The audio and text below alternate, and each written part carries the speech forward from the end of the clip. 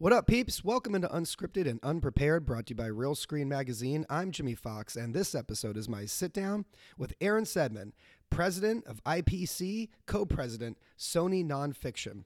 Okay, I'm doing this intro a little different than I normally do. I usually do them after I've already recorded the episodes, but here I am in an empty conference room, and I'm waiting for Aaron to walk in the door any second.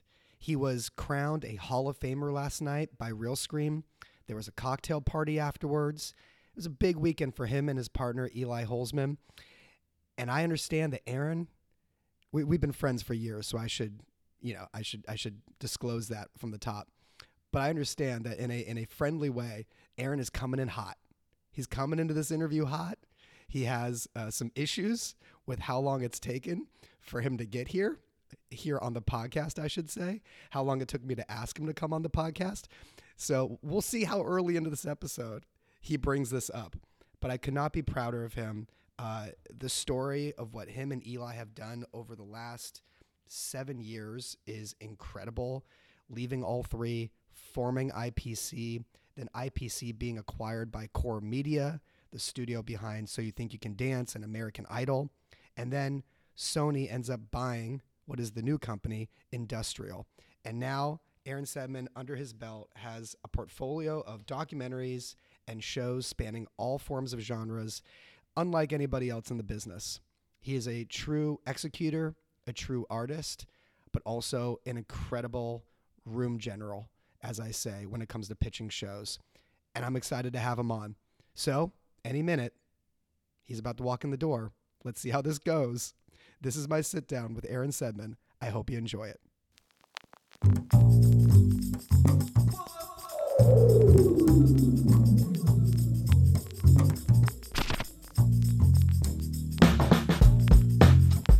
All right, he's a Hall of Famer.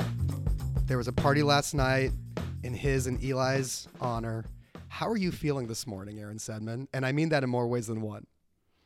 I'm feeling great. I'm feeling ever so slightly fatigued, but I'm feeling gratified and humbled by the events and the induction ceremony and really the outpouring of love and compliments, that you don't usually receive in that sort of condensed way. So it was a special night. What's been the conversation between you and Eli? Like, say after the ceremony yesterday, after you guys gave your speech, the induction speech, were you guys able to have you guys had that moment yet to reflect just the two of you in private? We had that moment last night at the end of our party, at the end of IPC's party at around, I don't know, it was close to midnight, and we had been there for maybe 4 hours, and we were sitting on the couch together, and everyone's sort of clearing out, and Devin Hammonds, a wonderfully talented executive who works with us, saw that we were trying to have a moment and said, "Oh, you're having a moment," and walked away and stopped chewing our ear off. And I don't know, Jimmy, was what was really interesting about the induction ceremony is a lot of our friends and longtime colleagues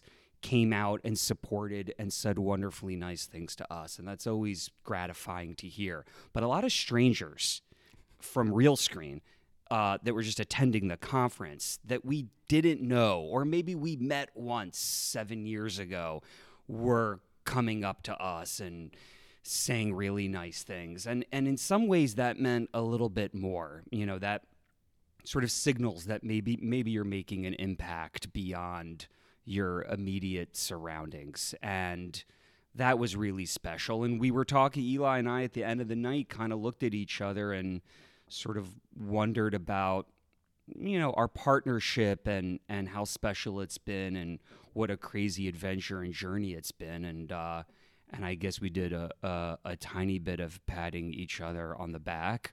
But this all sounds incredibly self-aggrandizing, so we're going to have to move on to a different topic and or edit this part out of the podcast. No, well, okay, here's a nice palate cleanser. You did fill me in last night, and to give insight into the dynamic between you two, you gave me a little insight into what Eli told you after you guys gave your speech. If people want to know how you guys communicate with each other. Oh, man. What did he say to you? This is so bad that you're bringing it up. Eli Eli turns to me. It's like 20 minutes after we got off stage, and he said, "You know, I got the biggest laugh." It was very important to him. There were only like 2 or 3 jokes in our acceptance speech, but he felt that his quotation from The Godfather got the biggest laugh, and he wanted to make sure that I was aware that he had landed that. It's very important to him to be seen as comedically superior to my efforts. Well, I will say, if we're keeping score, which clearly Eli is, you got the bigger laughs at the cocktail party with your welcome speech. You did. So I think off the cuff after a couple of drinks, there's no competition really. He doesn't stand a chance. But I think with written remarks, he's really good at landing a joke, and he wanted to make sure I was aware of that. You should, or you shouldn't, because it would be torturous and awful for you. But you should sit in on one of our staff meetings, because it's sort of the comedy Olympics, and it's always Eli versus Aaron, and that poor staff/hostage audience that has to listen to that and fake laugh because they all work for us. That's really a treat to see. So drop in on a Tuesday morning and you can see what the comedy competition is like. All right, so I'm sorry it took you so long to get on the podcast. Do we need to address this? Yeah, I think we need to talk about that. Because I'd like to get this out of the way. So when did I feel like otherwise it's just going to be hanging over. When did you start this podcast? Oh. Let's start with how many 7 years, 8 years, something like that. It was shortly after I came to all 3, and I knew I needed to like establish myself. Shortly after you came to all 3, yes, right after someone personally recruited you to come and work at all 3, someone whose name is very similar to Aaron Saidman, who personally recruited you to come and run one of the all 3 companies. Yes, then you started this podcast. And then you had, so it was probably 8 or 9 years ago? 8-ish probably, yeah. Sure, okay. And you've had, what, 2,400 people on this podcast since that time? 50-something. And I think you've had a couple people on twice? No, well... Sure. Spicer just did these recap episodes, which to me are not like pure episodes. And I love Brian, and he's a brilliant agent, but you did technically have him on more than once. And in that interim, Jimmy... I have been on 6 or 7 different podcasts in and around the business of unscripted television. Not only that, in this amount of time, you have also had a Hall of Fame career doing Hall of Fame things during this time. It's like, who do I have to sleep with to get on Jimmy Fox's podcast? And I hope the answer isn't Jimmy Fox. And by the way, I was even on an Australian podcast, which was ostensibly supposed to be about Selena plus Chef, but I get on this podcast. He's pulled up my entire IMDb. He's asking me questions about being a challenge producer on a VH1 show from 2007. Clearly, I'm adored and loved down under, but I can't seem to get a spot on your podcast. So I would just like to say, begrudgingly, thank you for having me, finally, on your podcast. Well, that was painless. No, here's. By the way, my corporate publicist just threw up in his mouth for having offended the podcast host of the podcast I've been invited to be on. No offense. It's well deserved. Honestly, I think when I first thought to ask you on, I knew you had just been on like another reality TV podcast, so I didn't think to ask you. But also, had I known you actually would want to do it, I would have asked you way sooner. You don't understand how many people I ask see this as a great inconvenience. And there's still people that refuse. Well, you're not tapping into the more narcissistic community of producers, because the idea of talking about myself and my career for an hour is irresistible. Well, speaking of types of producers, I mean, you can't relate to this because you've never not sold a pitch. But for me, it was probably my fear of rejection as just a blue collar. I love how you've turned this back onto you're making yourself the victim. I've not been invited to be on your podcast for 8 years, but somehow you're the aggrieved party here that we should all feel bad for. I'm so sorry that your crippling fear of rejection prevented you from asking me to attend, but I am also glad that you were able to work through those emotions and that we're finally sitting here together. Thank you for that. You are welcome. Do you remember where the recruitment lunch was? I was probably in Culver City, because I was working at Studio Lambert and I tried to put all the lunches in Culver City. It might have been, it's either going to be Akasha or public school. It was public school. Wow. It was public school. 50-50 shot. We had lunch. Do you remember where our lunch was? This is going to be another 50-50 shot, considering the geography of the all three office. Okay. Do you remember where our lunch was when you were on your way out of all three and we went and had lunch and you like talked me through? Islands? It was Islands. Wow. Yes. By the way, it's a food desert over there. So it's like that or Buffalo Wild Wings. So that's what I'm saying. Yeah. It was 50-50 where we might have lunch. But I remember the recruitment lunch. I think Cameron Caddison had set us up. Credit to Cameron Caddison. He's like, do you know Jimmy Fox? Because you should really know Jimmy Fox if you're hiring a bunch of people at all three. And you sat with me and I told you like the story of like I was taking meetings and looking and leaving Electus. And basically the way you described it was, we need people that can sell. You're like, we need people that can sell and have ideas. He's like, you were like, we have the best in class execution team here, a current team, all the infrastructure to take off your hands and like run with these shows. But we need people that are idea people that we just want to like develop with and have fun with. Yeah. And I was like, well, who's going to say no to that? Well, you were a perfect fit, honestly. But then you guys were out, I want to say, God, you guys were out like within like 18 months, I think. Well, as soon as you got in there and we realized what a giant prick you were, it was really, our days were numbered. We had to get out. No, look, we had, all three sold to Discovery and Liberty Global, and sort of the structure of the company changed a little bit. And I think it was also just time. I had started at that company shortly after Eli Holzman opened that U.S. office with Stephen Lambert, and with Undercover Boss really just grew and grew and grew that company. And then once we expanded into All Three Media America, we had been on that ride for 6 or 7 years at that point. And for Eli, probably 7 or 8. So I think it just felt like it was a good moment to exit. We were actually locking picture on a documentary feature called The 7-5. That's right. In the All Three Media offices, kind of skipping out on the conference call to prepare for the conference call for the notes call with the network that you didn't want to do in the first place, and sneaking into an edit bay to lock picture on this film that we had been working on for 3 years, and turning to each other and having a moment realizing, hey, this is a little bit more fun than our day jobs. Should we leave? Should we go? Should we start our own thing and see if we can do this on our own? And that was really the inspiration for launching and starting IPC in 2016. And who would end up buying that film? That we sold that film first. The remake rights were more popular initially than the documentary, so we sold the remake rights first to Sony. That's right. I was looking for the full circle. There you go. Yeah, that's right. That was the end of 2014, and in fact, the announcement for the purchase of those remake rights is in the same article as that Sony hack by North Korea. Oh my God! It got reported on the same day in the same article. It was sort of a chaotic news moment for Sony. So our documentary sale got buried a little bit by the infamous Sony hack. But yeah, that was Sony that purchased those rights. Well, before we get into like the creation of IPC, I just want to go along the timeline for a second here. Let's start a little earlier, and I don't want to give Bob and Harvey Weinstein too much mention on this show for obvious reasons, but please don't. You did get a start at Miramax. Correct. And is, I guess, just enough to tell me, what was the interview process like of getting the job at Miramax? Because at this time, Miramax is, being an assistant at Miramax in New York is probably one of the most sought after assistant jobs probably in the business if you want to be a film executive one day, right? How did you get that job and get in front of them, and what was the interview process like? Let's just keep it at that.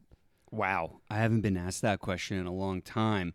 I actually landed an internship at Robert De Niro's Tribeca Productions initially. This is really where the story begins, through an old summer camp counselor connection.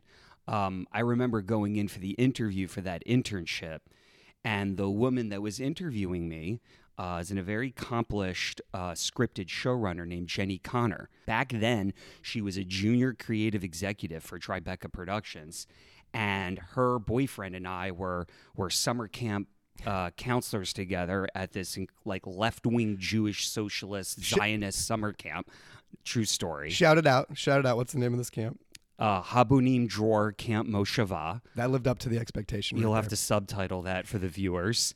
It was based on the idea of a kibbutz. It was like a socialist commune. We kind of, we grew our own vegetables and served our own food and cleaned our own bathrooms. I am not joking. And there was a counselor there named Ben Cooley, who went on to have a career in the music business. He was Beck's tour manager and eventually ran Black and White for Mike White and Jack Black when they had their shingle several years ago.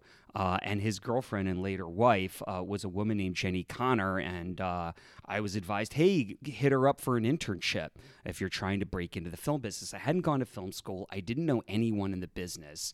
I wanted to move to New York City to pursue independent film. So I'm in New York. I know no one except for this, except for the girlfriend of my former camp counselor colleague. So this internship comes after you graduate college, or this is correct? I graduate. I move to New York. I'm subletting an apartment. I'm waking up every day at 8 a.m. How bad is this apartment? It's not that. It's actually not that bad. Okay. The really bad apartment was the first one. Was 2 months later when I finally had to go live on my own, and I moved to a rat-infested tenement building on East 3rd Street with no closets, by the way, which was on top of a electronic dance music record store, and you could hear this thump, like back when you had telephones, they would the phone would rock in the cradle to the beat of whatever they were playing, and I felt like a lab rat in an experiment. Those were great days. So I go into this interview, and this is sort of pre-internet, just to date myself. I'm Generation X. It was 1996, and I went into the interview thinking I knew everything there is to know about Tribeca Productions. And Jenny says to me, she's sort of reviewing my various tasks and responsibilities, what they might be. You'll have to, make photocopies of scripts, and you'll have to run some errands every now and then. Maybe you'll do coverage on a book or a screenplay. And once in a while, you might have to run an errand for Bob. And I must have had a look on my face like I didn't know what she was talking about, because I didn't. And she noticed that. And she said, "Oh, I'm sorry. By Bob, I meant Robert De Niro. Maybe I should have explained that to you, but this is his production company." So talk about being unprepared for You didn't know that the company was... I didn't know it was Robert De Niro's production company, and I thought in that instance I had blown the interview, and there was no way I was getting that internship. No, I think that probably worked for you, Aaron, because they probably didn't want a bunch of fanboys quoting taxi driver lines in the office. No, it did not help me at all to not know that it was Robert De Niro's production company that I was interviewing for. But what saved me was we then started talking about the summer camp. And Jenny Connor had visited on a visitor's day, and she thought the camp was so cool and creative and interesting. And she's like, anyone that went to this camp, I just love that what you guys do is so special and interesting, and gave me the internship pretty much right on the spot. And I learned an important lesson about preparing for job interviews going forward. So how does that get you to the Weinsteins, though? So you hear about an opening on a desk? So it's in the same building, the Tribeca Film Center, right. 370, the legendary Tribeca Film Center, 375 Greenwich Street, down in Tribeca, New York.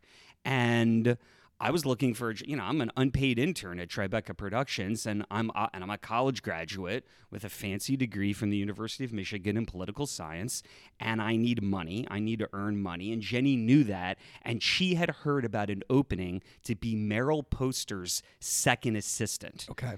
And I went and interviewed for that, and Meryl at the time was engaged to be married. And the first assistant was interviewing me and was explaining, essentially implying that I might be doing a lot of wedding planning as part of this job.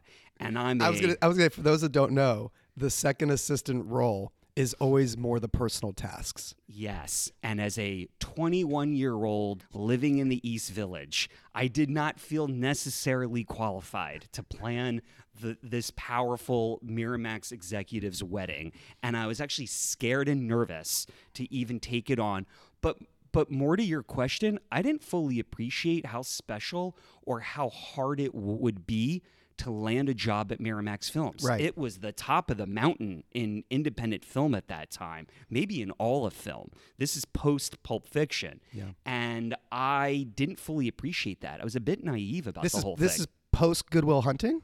This is not post Good Will Hunting. I got a job at Miramax 4 months before they won their first Best Picture Oscar for The English Patient. Okay. So they were, a phoenix on the rise. But I didn't fully appreciate how hard it would be to get a job there. So I didn't want to plan Meryl's wedding. I love Meryl, by the way, and we're friends today, but I was sort of scared off by that concept, didn't appreciate what the opportunity might mean, and turned it down.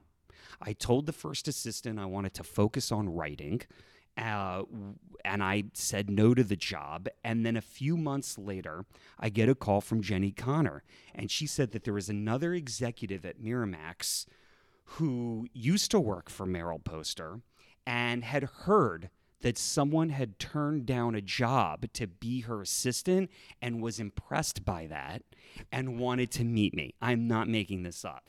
Talk about luck. You always want the people that don't want you, right? Like, isn't this a lesson in our business? Like, Yes. You always want to chase the talent or chase the rights that aren't available. Play hard to get. If only I was doing it on purpose.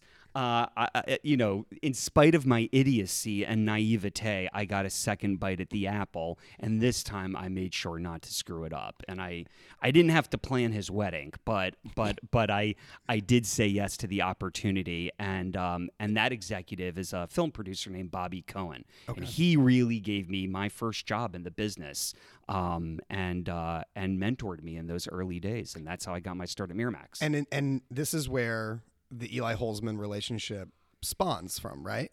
Eli Holzman is an assistant to a business affairs executive at that time, and he's just a few cubicles away on that third floor. It's hard for me to imagine assistant Eli. Like, it's hard for me to imagine Eli before, the look and the style and the swag that we all know Eli to have now. I can't imagine him just being on the desk. He was not entirely dissimilar as the Eli. Just imagine, Did he wear a tie? He dressed up. I believe he was wearing neckties back then. He was definitely ready for prime time. I think he was born. I think he came out of the womb with a necktie on, and he was all in. He was the first one there and the last one to leave. He is on my, I think it was my first day or my first week. I had to get a FedEx out in time. There's a lot of pressure, and he's waiting up at the FedEx man's waiting up at receptionist, and I'm shipping off some film to some filmmaker. And Eli's second assistant was helping me learn how to print out the FedEx label. And Eli came charging down the hallway and said, "Hey, it's great that she's helping you out, but I need her right now." And then turned around and walked back. And that was my very first interaction with Eli Holzman, which pretty much sums it up. That was the meet cute. Yeah, that was the meet cute. Okay, so I know you take some detours on your paths and your careers. So how about we talk about the first time you met Stephen Lambert? Let's talk about this. And, Stephen Lambert, one of the legends, for those that don't know, created Wife Swap, created Undercover Boss, one of the founding fathers of the business. But I haven't talked about him a lot on this podcast for whatever reason. Probably because it was too close to home, being at All Three for 9 years. And I hadn't had anybody from the All Three family on the podcast, come to think of it. Tell me about Stephen Lambert. Tell me about just when you first started working for him, how you saw him manage the networks, the ideation process with Stephen. For those that don't know, talk me through it. Sure. Stephen, one of the foremost format creators of our time in our business, and certainly a legend in his own right. Stephen, I worked on the first season of Undercover Boss as a freelance producer, but I didn't actually meet Stephen until I had joined Studio Lambert as a development and current programming executive, and we were getting ready to sell. It was sort of a spin-off idea of Undercover Boss called Be the Boss, which later aired on A&E. But I was cutting the sizzle for the pitch for that show. And, it was really a privilege and an honor to be able to study under Stephen Lambert and to learn how he thinks and how he approaches the development and the pitch process. I think the kinds of content that I gravitate to are less formatty by design, but to have, I'm a little bit more steeped in terms of my own personal passions in sort of the documentary form. But that early in my career, to be able to study under someone who thought about formats in that way and to learn to train that muscle, that sort of format development muscle, which you really have to work on to be able to do it in this business, I didn't really appreciate how special that time was in sort of the early formative years of my career in unscripted. Well, I mean, look, I was thinking this morning as I was going through, the IMDb page, so to speak, of what you guys have done, and the Studio Lambert years, all 3 years, to the IPC years. It's like, if you want to know the story of where our business has gone over the last decade, just look at the work of Aaron and Eli, because you are at Studio Lambert, which later becomes All 3 Media America, and you guys are, generating formats, because that's what the business was for the most part during that boom of the reality TV business. And you guys are churning these formats out. And then you guys are able to somehow segue into this era of premium. And as you guys segue into the era of premium, so too does the business. And you guys were able to make that switch. And I was thinking about this on the way in here this morning. I was thinking about how few, to compliment you for a second, so get ready, how few producers in our business have a salesman personality and presence that you and I mean that in a compliment way, like your gregarious nature in a room. I'm going to sell you a used watch in about 5 minutes. But also have an artistic filmmaker, director brain, right? Not everybody has the social skill personality that it takes to like package and sell shows, which is a big part of our business, but then also is equipped with an actual filmmaker eye. You're one of the few, Aaron, period, that I know that does that. And you talk to our close friends that know you well, all of them are like, oh yeah, I mean, eventually Aaron's just going to go full director, make documentaries because that's his passion. And that's my retirement plan. That's I want to make an obscure documentary feature every 3 to 5 years on my way out of this business. That's very kind of you to say. I would love to pretend that it was a part of some sort of grand strategy. No, like you either have it or you don't. It's I kind of came into the business as a filmmaker. I left Miramax Films to go make a short because I hadn't gone to film school and I wanted to really learn how to do that. And I spent a number of years directing short form, maybe a commercial or a promo. I directed a scripted pilot for what was then Fox Television Studios for the Spike Network. This won't show up on my IMDb, by the way. And that was before I joined Studio Lambert. That was pre-Undercover Boss. In fact, the first real gig I did with Studio Lambert as a freelancer wasn't Undercover Boss.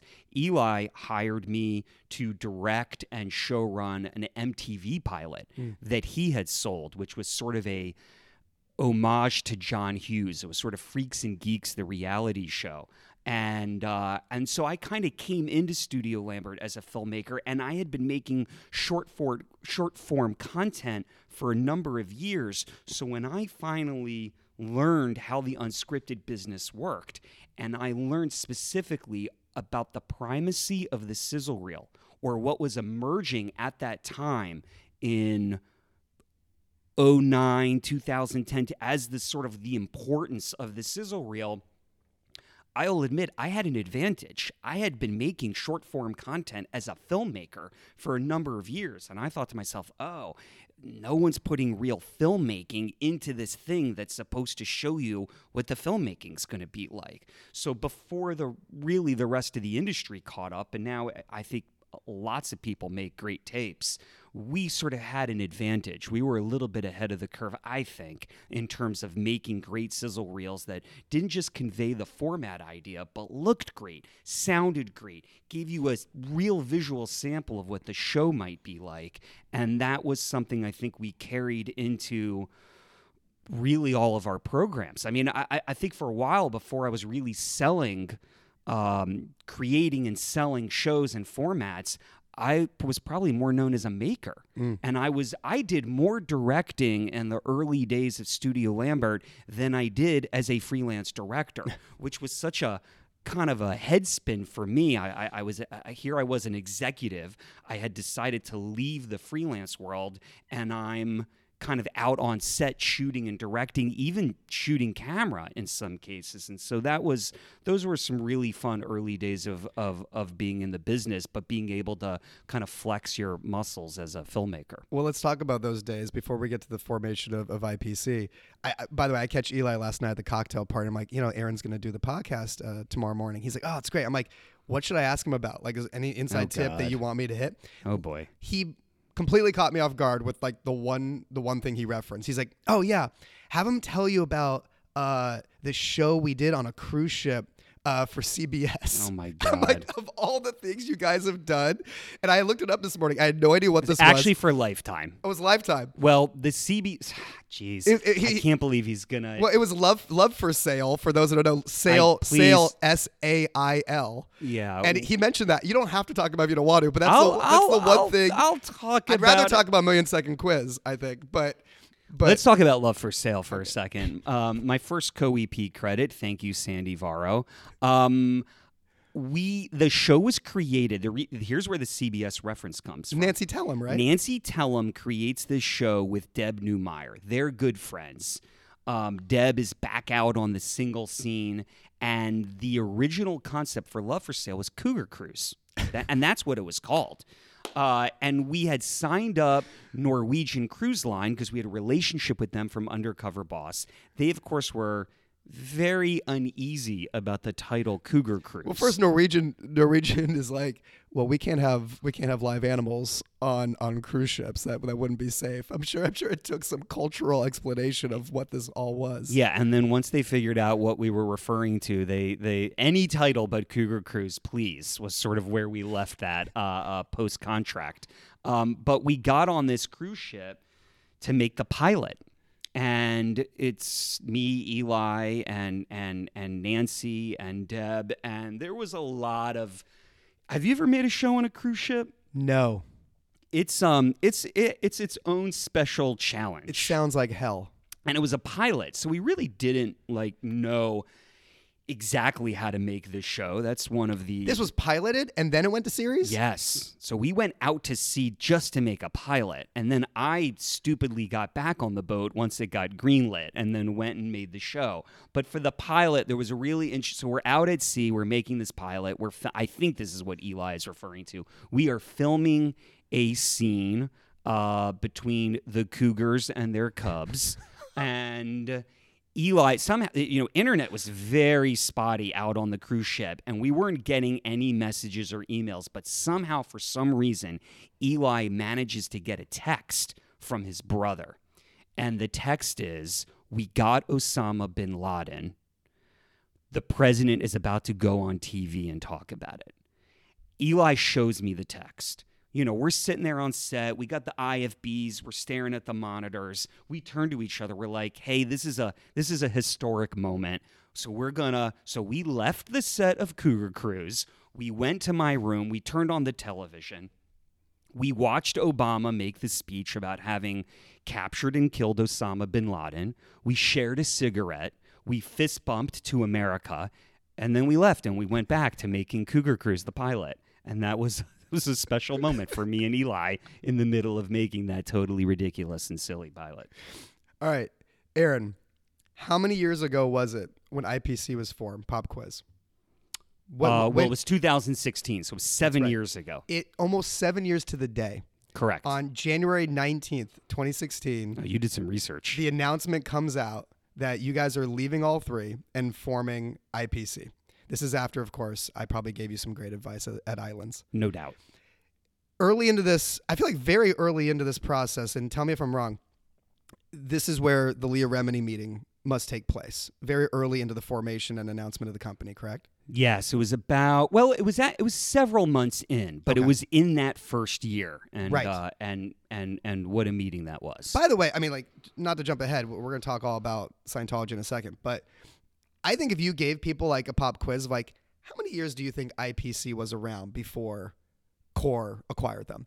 I don't think most people would realize it was only 2.5 years.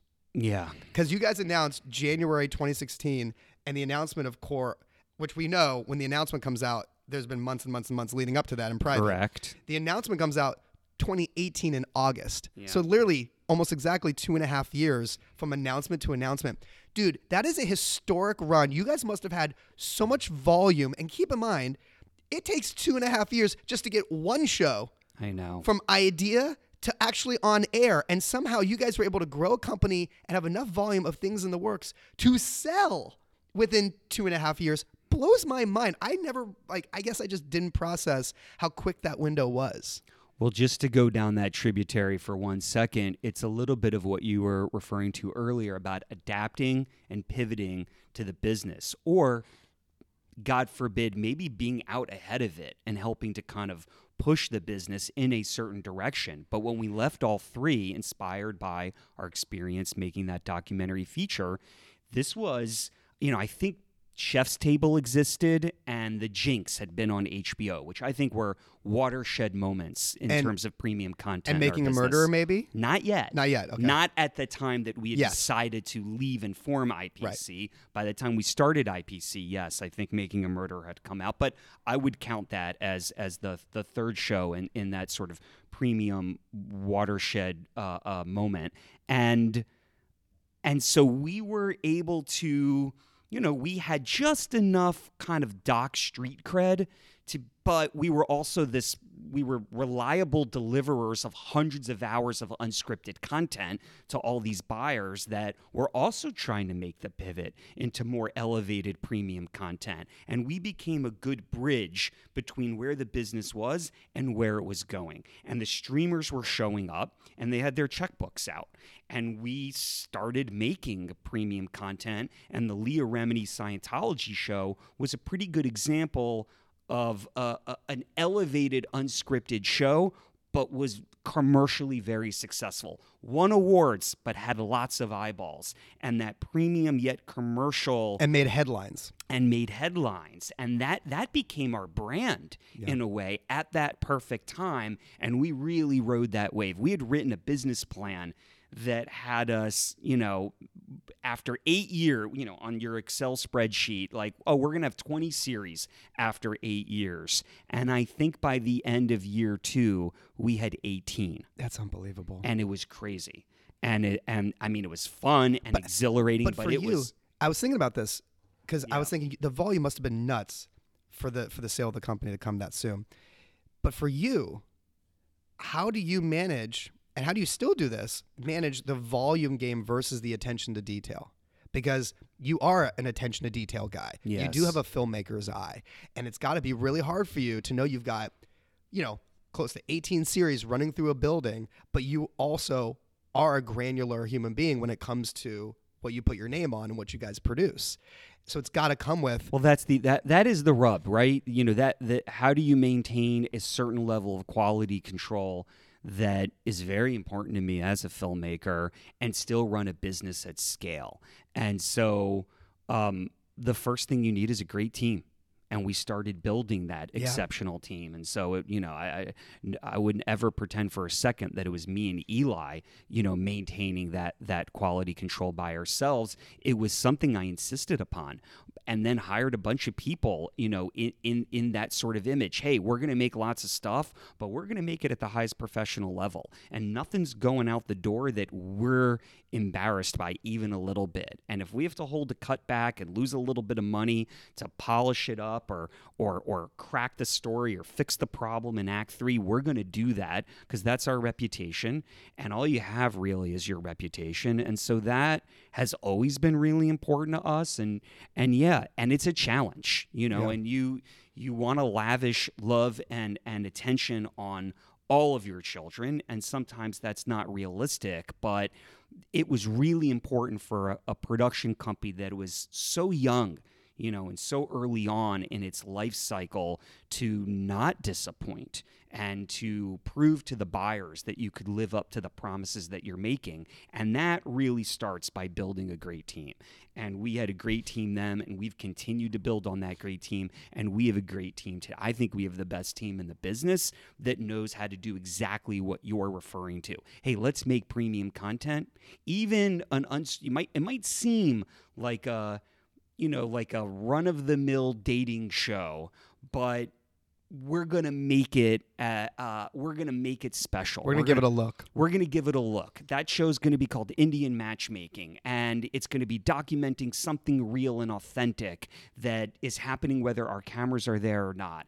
And it's going to look like a premium documentary, even though at the heart it is a show about people looking for love. But so for IPC, Indian Matchmaking, that's a dating, that's our version. Selena Plus Chef, another great case study of this. You guys took what it was a simple, dump and stir type show, and it looks completely elevated from what came before it in the genre. Yeah, it's funny. I thought I would go my entire career without making a cooking show, and I was totally okay with that. But I got a phone call in the early days of the pandemic. We had a pre-existing relationship with Selena Gomez. We had made a 6-part series about the immigration crisis. That's right. For Netflix called Living Undocumented, which I co-directed. And so Selena really trusted us. That was the first nonfiction show she had ever put her name on. She had EP'd 13 Reasons Why, so Netflix had this relationship with her on the scripted side, but she had never done it for a nonfiction property, and the immigration issue was something that was important to her personally, and something her fans were looking for her to comment on.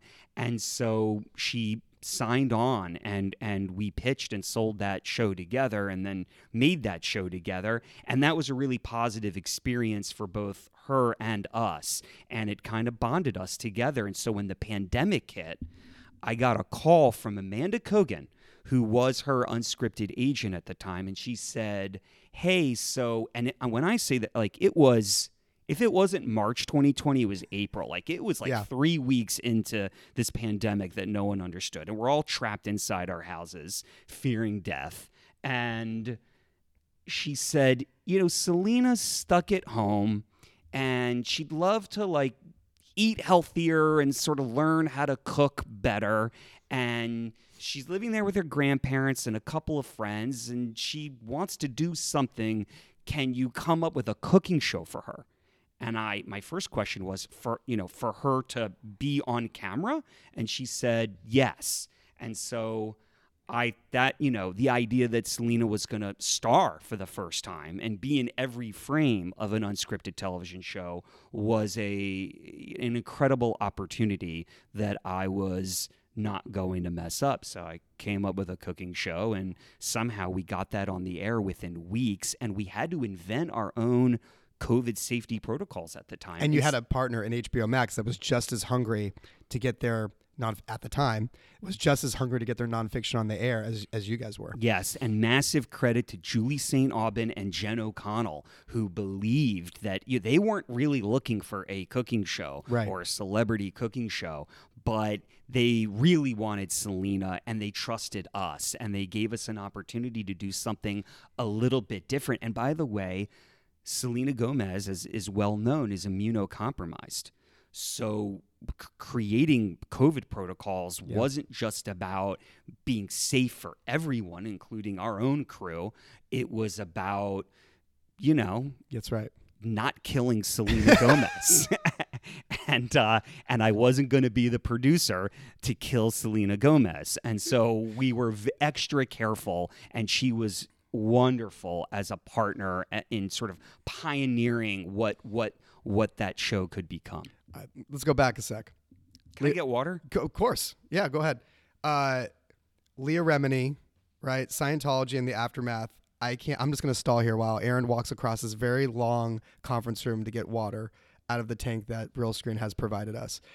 But I can't imagine what the interview process was like sitting in front of Leah Remini as she vets producers, as she grills people on who am I going to trust with this mammoth show, taking on this giant institution who can come after you in a number of ways, legally, personally, professionally, you name it. And I can't imagine the conversations you and Eli must have had as a new company, putting yourselves out there and thinking, oh, do we even want to take them on? What is this going to mean for us? Are they going to show up outside of our house? We're going to have families. Do we want the people in our lives to go through this as well? So, like, talk me through first the Leah vetting, and then let's talk about the process of actually making that show and what you guys had to face. But let's talk with the first Leah meeting, I guess.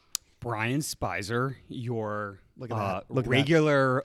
He's been on the show before. Did you know that? Yeah, I heard. I heard several times. Multiple times. Yes. He's great. He's fantastic. Yeah. I like having people return sometimes. Your recurring guest, Brian Spicer, who is a dear friend of mine, one of my closest friends in the world, called me.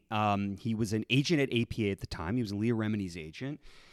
And he said, hey, you know Leah Remini from King of Queens, sitcom star. She had her own reality show previously about her family and her life.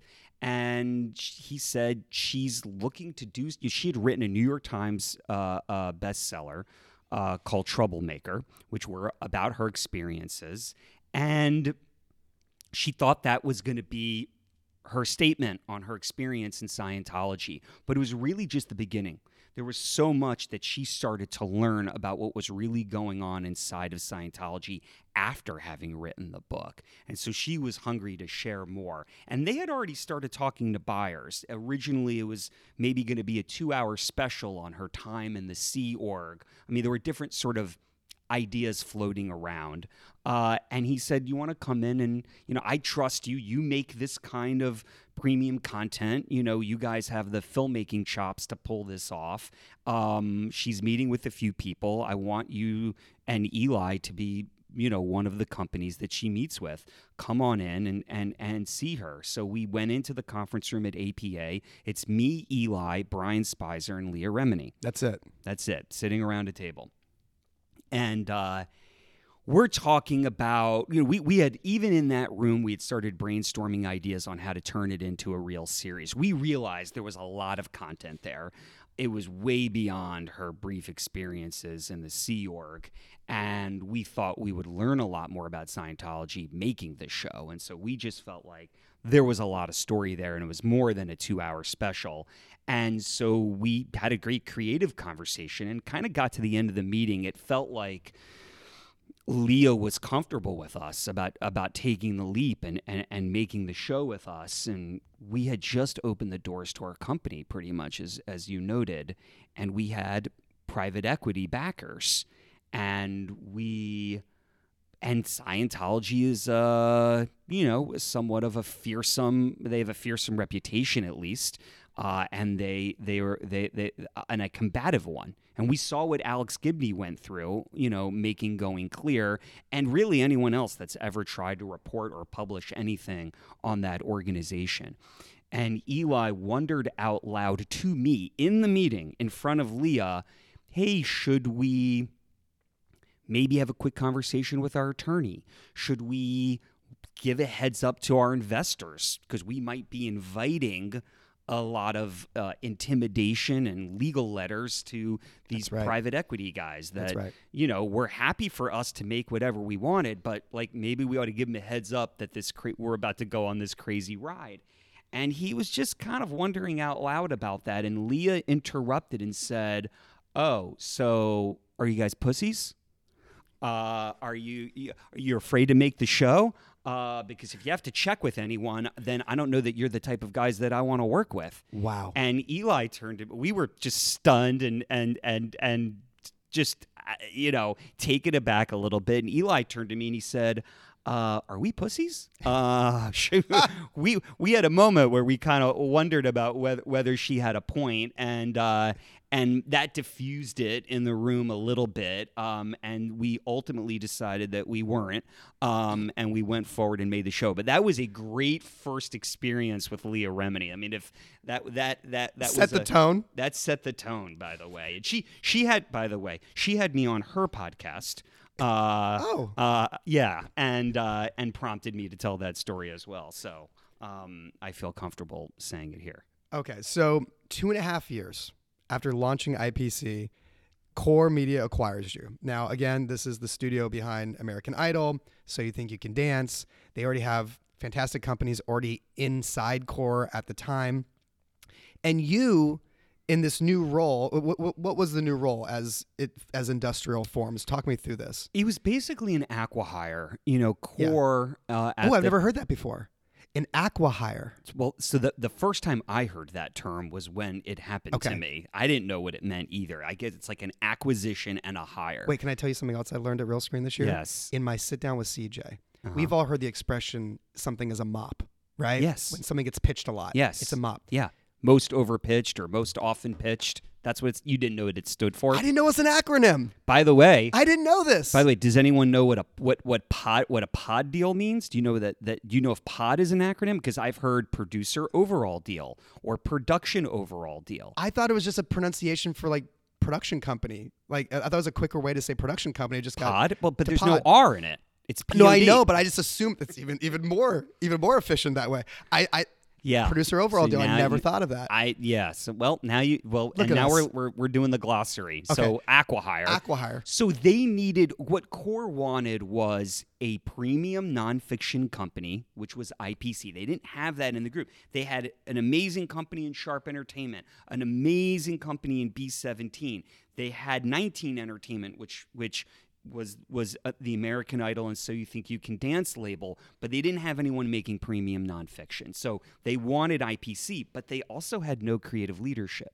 I mean, it was essentially, they had a wonderful chairman named Dennis Miller, but they didn't have anyone, and they had some great lawyers and accountants. They had business figureheads, but no creative face to the company to run it day to day and to grow it. And so they also wanted executives that had experience overseeing a portfolio of nonfiction companies, which is essentially what Eli and I had from our days at All 3 Media America. So talk about unique circumstances. The idea that they could get IPC, but that we had also had this previous experience was very fortuitous. And so hence the acqui-hire. They bought IPC, but they in part bought it to get us to then run Core. We renamed it Industrial Media, but we still ran IPC day to day. IPC stayed a label. So that began, IPC remained a thriving label underneath the Industrial Media banner, and that began what has been now a 4 to 5 year journey for me of having 2 full-time jobs simultaneously, because we were running the parent company while still running IPC day to day. And how was the name Industrial Media thought of? Whose idea was this? I mean, we worked with some excellent brand folks at UTA, because they were a minority owner of Core at the time. And we had some of our own ideas, and we made an endless number of lists. We wanted to come up with a company that sounded big and impressive that you had to purchase one day. So Industrial Media sounded like that type of company. But IPC was kind of that too, right? I know. That Eli wanted... No. I mean in terms of like sounding very, very impressive from day one. Yes. Like when the intellectual property company or corporation? Corporation. Right? Which it wasn't. Technically was not actually a corporation. That's right. That's not legally anyways. No. But yes, intellectual property corporation. Wow. That sounds like a company that owns a lot of IP. We did not. That was like, really big, which is like of middling size, and that you had to purchase for a lot of money one day. So that was Eli's design on IPC, and we kind of replicated that with Industrial Media. See, this just shows how I don't think like successful people think, because That was a vision for why you name your company that. Do you know how I arrived at Main Event Media? You're huge into wrestling? Yes. So I sat down one night. I had to think of a name. I sat down one night and I just started writing down a bunch of things that like I cherish or loved from like my childhood or like passions, hobbies, whatever. That's not a bad way to brainstorm. And I wrote down things like De Bloom, because there's the Bloom in Goonies. I'm like, oh, could I be De Bloom? I'm like, no, that's hard to spell. And then for one time I was thinking I would name the company Vaudeville. Interesting. But it turns out that was Darren Brown's company. Oh. So I wasn't going to do that. Huh. And Vaudeville stood for like variety, and I love like the Marx Brothers. What about like old stuff. Carnival Barker Productions? Well, that would have like a negative connotation of like, Sure. I'm just like a What lying about salesman. Yiddish Theater Productions?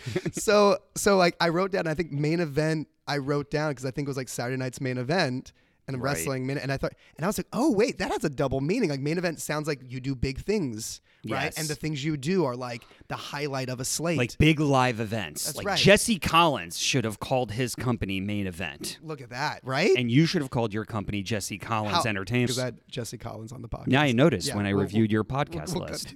You know, he was a great guest, Aaron. I'm He sure. was great. I'm sure. But anyway, didn't think. Yeah, look, didn't think, I'll didn't think give- like a would-be mogul. Let me give credit to Eli. I mean, I was interested in making great content that was going to somehow, in all earnestness, reflect or comment on the human condition. That's what drove me. That is really why I get out of bed in the morning.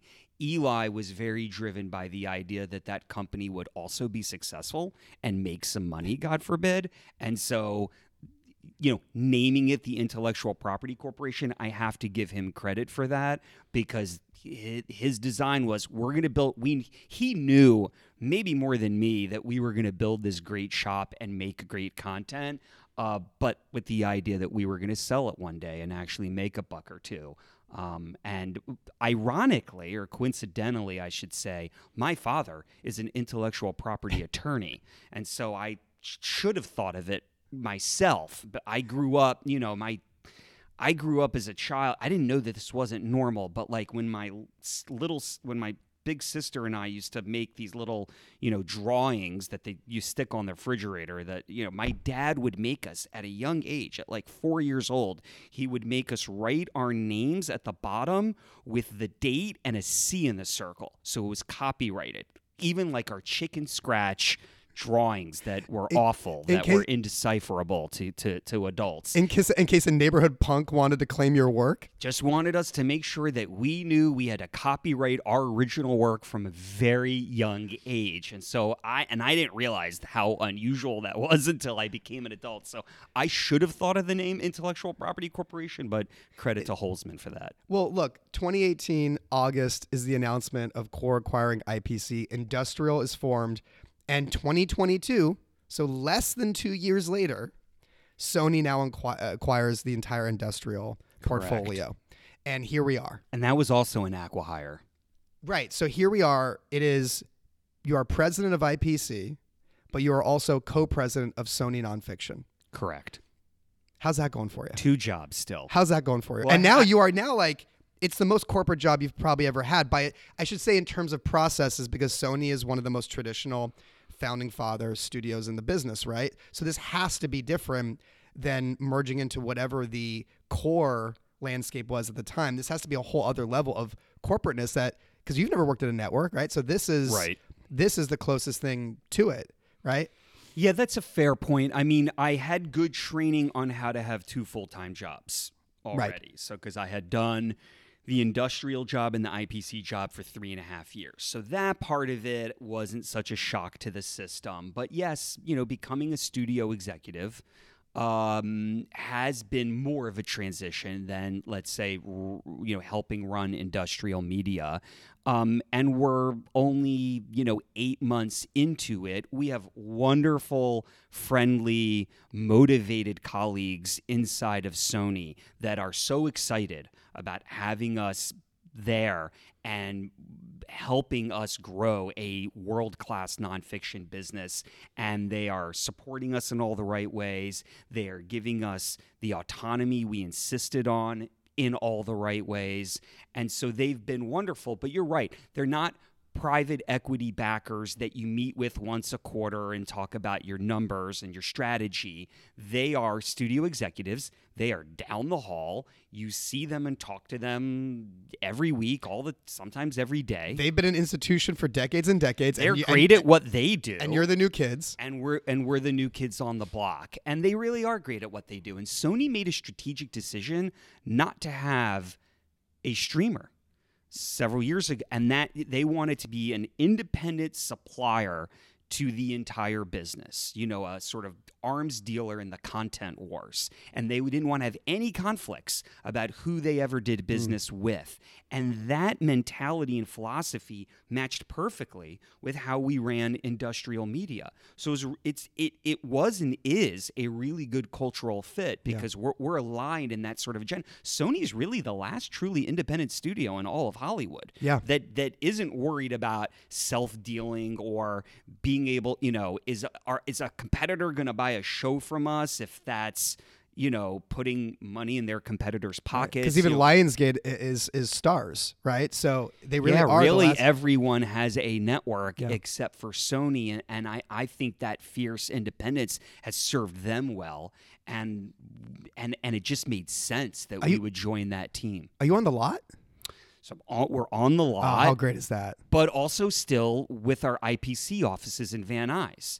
So I go to which were the offices of Boone and Murray. That's right. Historic offices. The famous historic office. It's funny. In addition to having an office on the lot, I sit in Jonathan Murray's old office. Oh, you do? But even better than that, I had him on the podcast. Right, I noticed that. Early days, he was one of your first guests, and rightfully so. But we also, before in the 80s, those were the Marvel offices. I did not know that. And I don't just sit in Jonathan Murray's old office. I sit in Stan Lee's old office. Oh, come on.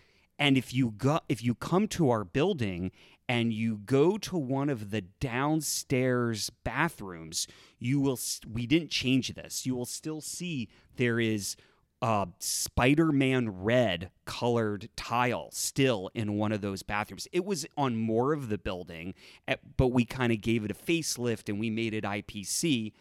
Boone and Murray had preserved more of it, but we wanted to keep some vestige of that historic era, and so we kept that Spider-Man red tile in one of the downstairs bathrooms. I had no idea that was ever the Marvel space, and the fact that you inherited an office of Stan Lee and Jonathan Murray, I mean, you just got to be... I would never want to come into the Sony lot. I would just want to be sitting in that office all day.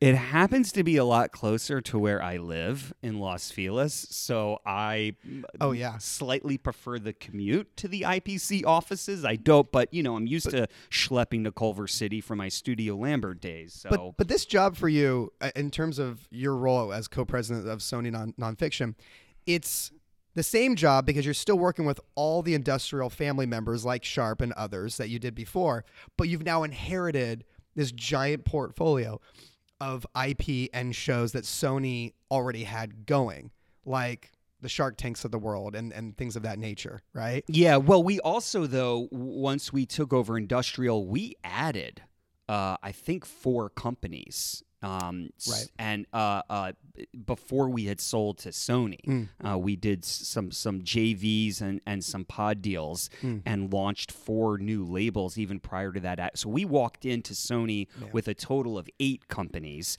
We have since added a 9th, but it has not been announced yet. Sony has an exciting library of IP, and we're now working with Barry Posnick and our other Sony colleagues, and ABC, of course, on Shark Tank, and that's really exciting. It's a little bit absurd to have stumbled into some of these giant franchises. Oh, I know, dude. When you were making American Idol during the pandemic, and it was that season where it was like all on screens and whatnot, like I remember looking at your Insta stories and posts thinking, oh my God, what he is experiencing right now and being at the epicenter of making big broadcast television during the pandemic, but for one of the giant legacy shows, I was like, I can't imagine how much he's learning right now. Even as much as you've done. No, of course. Like walking into what is already a machine and a family that like have done that show forever. Yes. Like you walking in and then having to problem solve how now to reinvent American Idol of all shows during a pandemic, I can't imagine what that season was. Well, I will. Look, luck is a huge part of this business, and so stumbling onto some of the biggest shows in our genre ever is just, I don't know, hard work meets preparation meets luck. You're gonna love it even more as a parent, uh, because eventually you're gonna be able to like bring your kids to those sets, and that might be one of the most gratifying things. But ever. in fairness, Fremantle physically Yes, of course. produces that show, and huge credit to Trish Kahane, who was the showrunner at that time, making that show, and her right hand Megan Wolflick, who now showruns the series, for pulling off that feat. And I was really able to watch and learn from them. Right. We actually handle what we inherited. Is Simon Fuller's legacy on that show, right, which is the music half. Wow. So the part that we're responsible for is launching the music careers of the contestants coming off of American Idol. So is there synergy there now with Sony Music or no? Potentially. Okay. Potentially. I mean, we want to be free, obviously, to make the right deals for the show. And we always put the show first. And if that means building a relationship with Sony Music because Sony Music thinks that that's interesting to them, we're all for it. But I think, the first order of business always is protect the show and whatever's best for American Idol. But yeah, we handle the music. I had to learn the music business, right? Once we took over industrial media, and yeah, was able to see and learn and observe and help, maybe in a small way, see Fremantle pull off that incredible feat of making that show through COVID. Now, on a much smaller scale, we did it with Selena Plus Chef, and we had started doing it with other shows. But a show on the scale of American Idol, being able to make that through COVID was certainly an incredible feat, and Fremantle deserves most of the credit for that. You mentioned Simon Fuller and like inheriting his holdings. Did you ever ask why it was ever called 19 Entertainment? No. I still don't know. I didn't know there was going to be math on this. You've stumped me. I'm sure there's a great reason, and we can Google it later, or we could Google it right now, but I'm not sure why he named it that. Okay, I'm going to give you a little bit of homework. I think Main Event was his backup idea.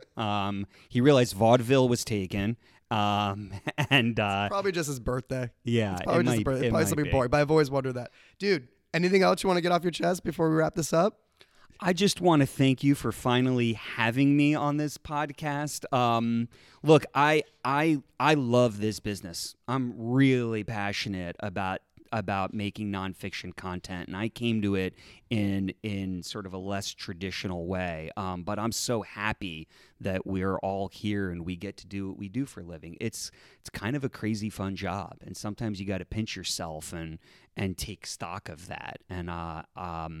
And there are some days where it's cultural whiplash. I remember I was making a show for Nat Geo, and I flew to Houston I was personally interviewing former Secretary of State James Baker in the morning. We shot that in the morning. I got on a plane to go back to L.A., and later that afternoon, I was at Paris Hilton's house showing her the rough cut of the sizzle for what became the documentary feature we made, This Is Paris. And the idea that I was with Secretary of State James Baker in the morning and Paris Hilton later that afternoon is a good representative example of how crazy and fun and weird and wild this job can be, and I love it. I'm just so happy to be able to do it. Did you inform James Baker of who your afternoon meeting was? I specifically did not tell him who I was meeting with in the afternoon, and I chose not to go into what it was like meeting him when I was with Paris Hilton. That was probably the right play. I think so. Hall of Famer Aaron Saidman, thank you for doing this. Thank you for having me.